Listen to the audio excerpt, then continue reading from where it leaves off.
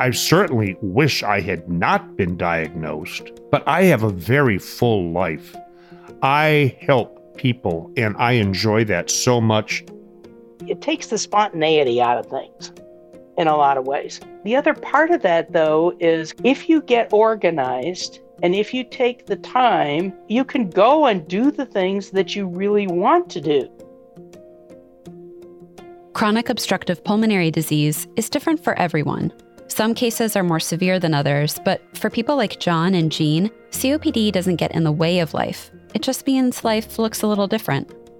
Certainly, if you go back 20 years in time, there was a great deal of negativism that surrounded COPD. And I can say that that has changed. We have better therapies, we have better interventions for not only COPD, but also the diseases that travel along with COPD. Patients are able to live much better and fuller lives. This is the COPD podcast. In this episode, we'll talk about some of the challenges of living well with COPD, as well as the lifestyle changes that help people carry on doing the things they love and reduce the risk of more serious illness. As always, we'll share resources at the end where you can learn more. I'm your host, Michaela Arneson. Keeping healthy with COPD can be challenging, in part because it often occurs alongside other illnesses. I absolutely see overlap with other chronic conditions. That's Kelly Becker, a family nurse practitioner in rural Michigan. What we've learned with a lot of chronic conditions is it comes down to inflammation. Inflammation is our immune response to invaders like germs and physical irritants, such as smoke particles.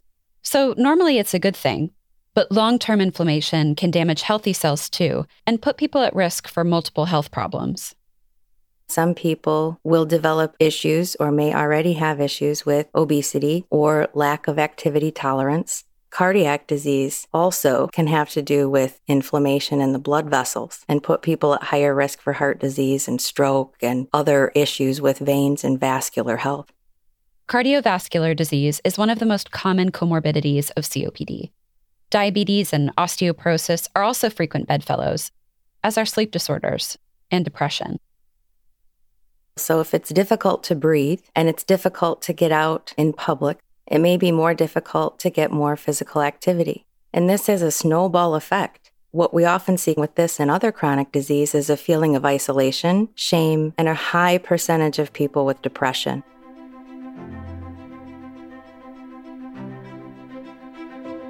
So what does all of this mean for managing COPD? We asked pulmonologist Dr. Mina Perzida.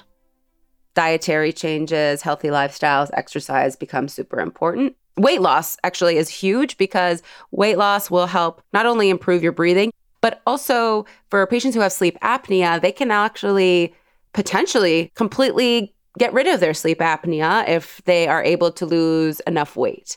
And of course, following up with their primary care providers to make sure that all their other health screenings are done. You should always consult a qualified healthcare provider with questions about COPD management or anything else. This show is not a substitute for formal medical advice, diagnosis, or treatment. It was created to educate and inform about a condition that affects millions of people worldwide. Dr. Perzida's healthy lifestyle tips apply to all of us. But for people with COPD, things like eating and exercise require more thought and planning.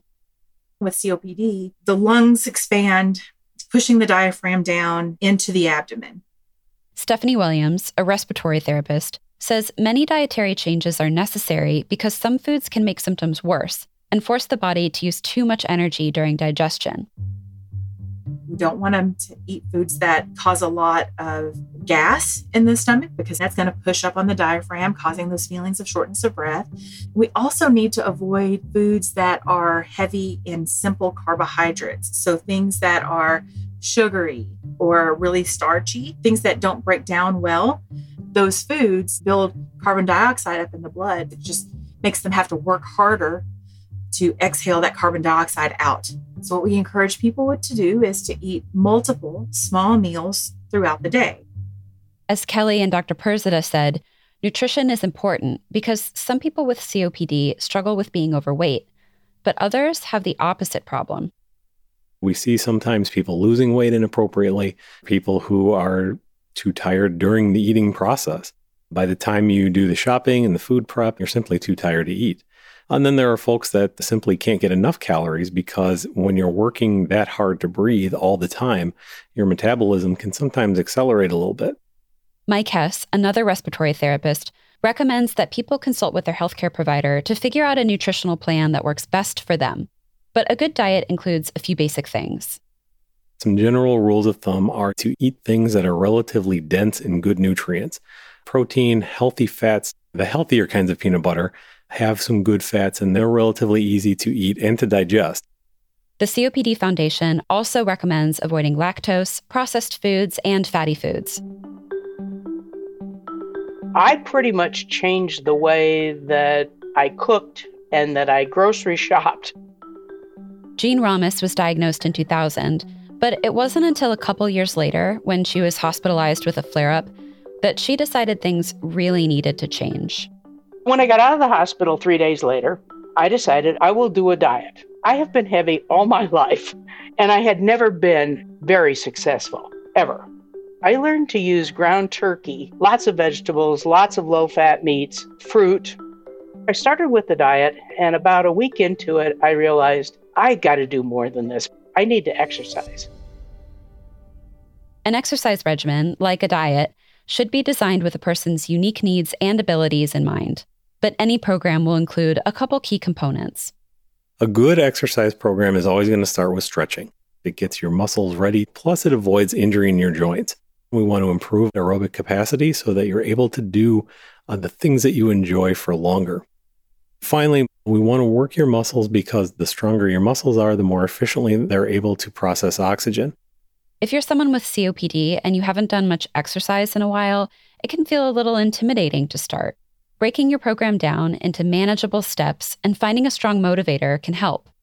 With any exercise program, it's important to set some goals. Like, I want to go check my mail and come back without hitting my rescue inhaler a half dozen times. I want to be able to go see my grandchild's wedding in a couple of months. It's really important to have that thing that you're striving for.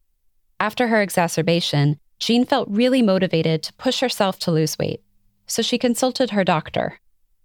He said, look, the only thing you need to do is make sure that your oxygen saturation levels are at 95 or better when you're exercising. You don't have any heart problems and you don't have any arthritis. There's no reason why you can't exercise as hard as you want to. Jean started to do aerobic exercise and strength training, and she found that her body was capable of more than she thought. I had an exercise bike. So I would use that 20 minutes in the morning and then 20 minutes after I got home. I decided I needed a treadmill. So I got a treadmill. I'd be on the treadmill at 5:30 and I'd walk for 45 minutes in the afternoon. And then usually 3 times a week, I would do some weight kinds of things. After 18 months, I'd lost well over 100 pounds. And I was probably in the best shape I'd been in since I was maybe 25. Breathing also became a little easier as Jean's lung function improved to roughly the level she was at when she was diagnosed. While Jean's regimen has since changed, exercise is still crucial to doing the things she loves. The Des Moines Metro Opera had their summer season. I hadn't been in so long, and it was kind of scary. We had to drive down to Indianola. I have to find a parking place. I have to walk. I got short of breath walking up the steps. It was a little frightening. There were some things that I wasn't real thrilled with, but I did it, and it worked just fine. A lot of times we get caught up in the notion that exercise has to be on a treadmill, on an exercise bike. And obviously, sometimes those things are a little bit out of reach for folks who have these breathing problems. Exercise can be very simple as well. It's most important to just stay active, because the less you do, the less you're able to do. John Linnell and Jan Cotton have figured out programs that work best for them. I'm not one to hop on the treadmill all the time, but we have pets. I'll walk my dog. That's exercise. Each day, no matter what, if it's only 10 minutes, I'm going to do my weights, or I'm going to do something for the bottom half of my body with legs, arms, or whatever it takes. If you're on oxygen therapy, talk to your doctor about how you should be using oxygen when you exercise. And as always, Listen to your body. You really don't want to overextend yourself. And if you do run into some trouble, never hesitate to contact your clinician.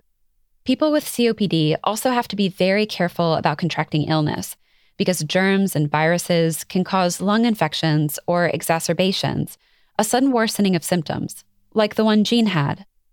You take your medications and you get your vaccines and you stay away from people with bugs. And if you do get something, you get to your doctor as quickly as possible and get some treatment. Annual vaccinations are an essential part of trying to avoid exacerbations. Get your flu shot, your pneumonia shot, get your COVID-19 shot, get everything you can to avoid getting sick in other ways, which can bring on COPD flares.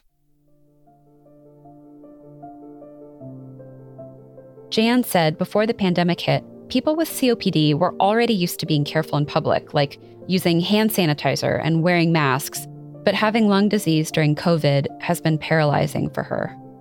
I was so afraid. I didn't know what to do. I couldn't go out of my house. I was afraid to let anybody in the house. And because of the stresses of COVID, I had several exacerbations and had to end up in the hospital. And that's exactly where I didn't want to end up. The virus has also made it difficult for Jan and others to keep up with their exercise, diets, and other wellness routines. And like many of us who have turned to familiar habits to cope with the stress of the pandemic, some people with COPD picked up smoking again. COVID really did hit hard for COPDers. No exercise, didn't care about nutrition. People said that COVID had just really made them just stop dead in their tracks. If you or someone you love is struggling with fear and anxiety about COPD generally or COPD during COVID-19, talking to a mental health professional can really help.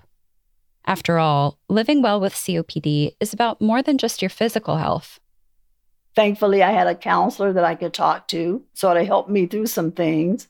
And I'm just getting back to where I used to be. I'm extremely lucky in that I have a therapeutic relationship with a clinical neuropsychologist that I have known for the last 25 years. That is really critical to my functioning. Knowing that I have a place where I can talk about anything I want and it's safe.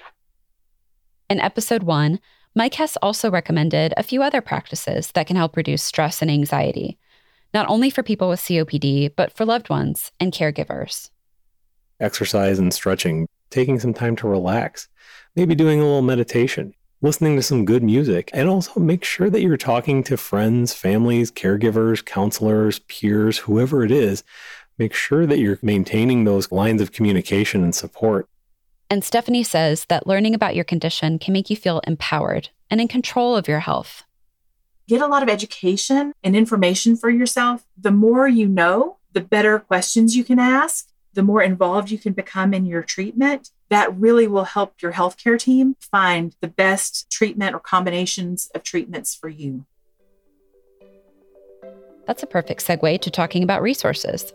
You can find links to them and more at our website, healthunmuted.com. Firstly, the COPD Foundation has a free document called the My COPD Action Plan, which helps people keep track of changes in their condition, remember when to take their medication, and what to do in the event of an exacerbation. Having that information written down in one place is also helpful for a person's loved ones and care team. It's all there for my doctor to see. What questions do I need to ask him? Everybody needs an action plan. You cannot live with COPD and be on the edge 24/7. The COPD Foundation also has a smartphone app called the Pocket Consultant Guide with exercises for a wide range of abilities. If you're interested in pulmonary rehab, a structured, monitored exercise program that we talked about in episode 2, talk to your healthcare provider. And for more on nutrition, the Cleveland Clinic and Temple Health have excellent tips on what foods to eat and what foods to avoid. Finally, if you need some extra support, check out COPD 360 Social, run by the COPD Foundation, or any of their free monthly support groups, which cover a variety of topics. And they're not just for people with a diagnosis. Loved ones, caregivers, and anyone affected by lung disease are welcome. This is the COPD Podcast. This show is part of the Health Unmuted audio library by Mission Based Media and was created in collaboration with the COPD Foundation. To listen and learn more, visit healthunmuted.com and follow the COPD podcast on your favorite podcast player. The COPD podcast is written, hosted, and produced by me, Michaela Arneson. Sound design is by Ivan Jurich. Our executive producer is Dan Kendall, and Chris Hemmings is our associate editor. Many thanks to John Linnell, Jean Ramos, and Jan Cotton for sharing their personal experiences with COPD, and to our guest experts, Dr. David Menino, Kelly Becker, Dr. Amina Persida, Stephanie Williams, and Mike Hess, for sharing their medical expertise.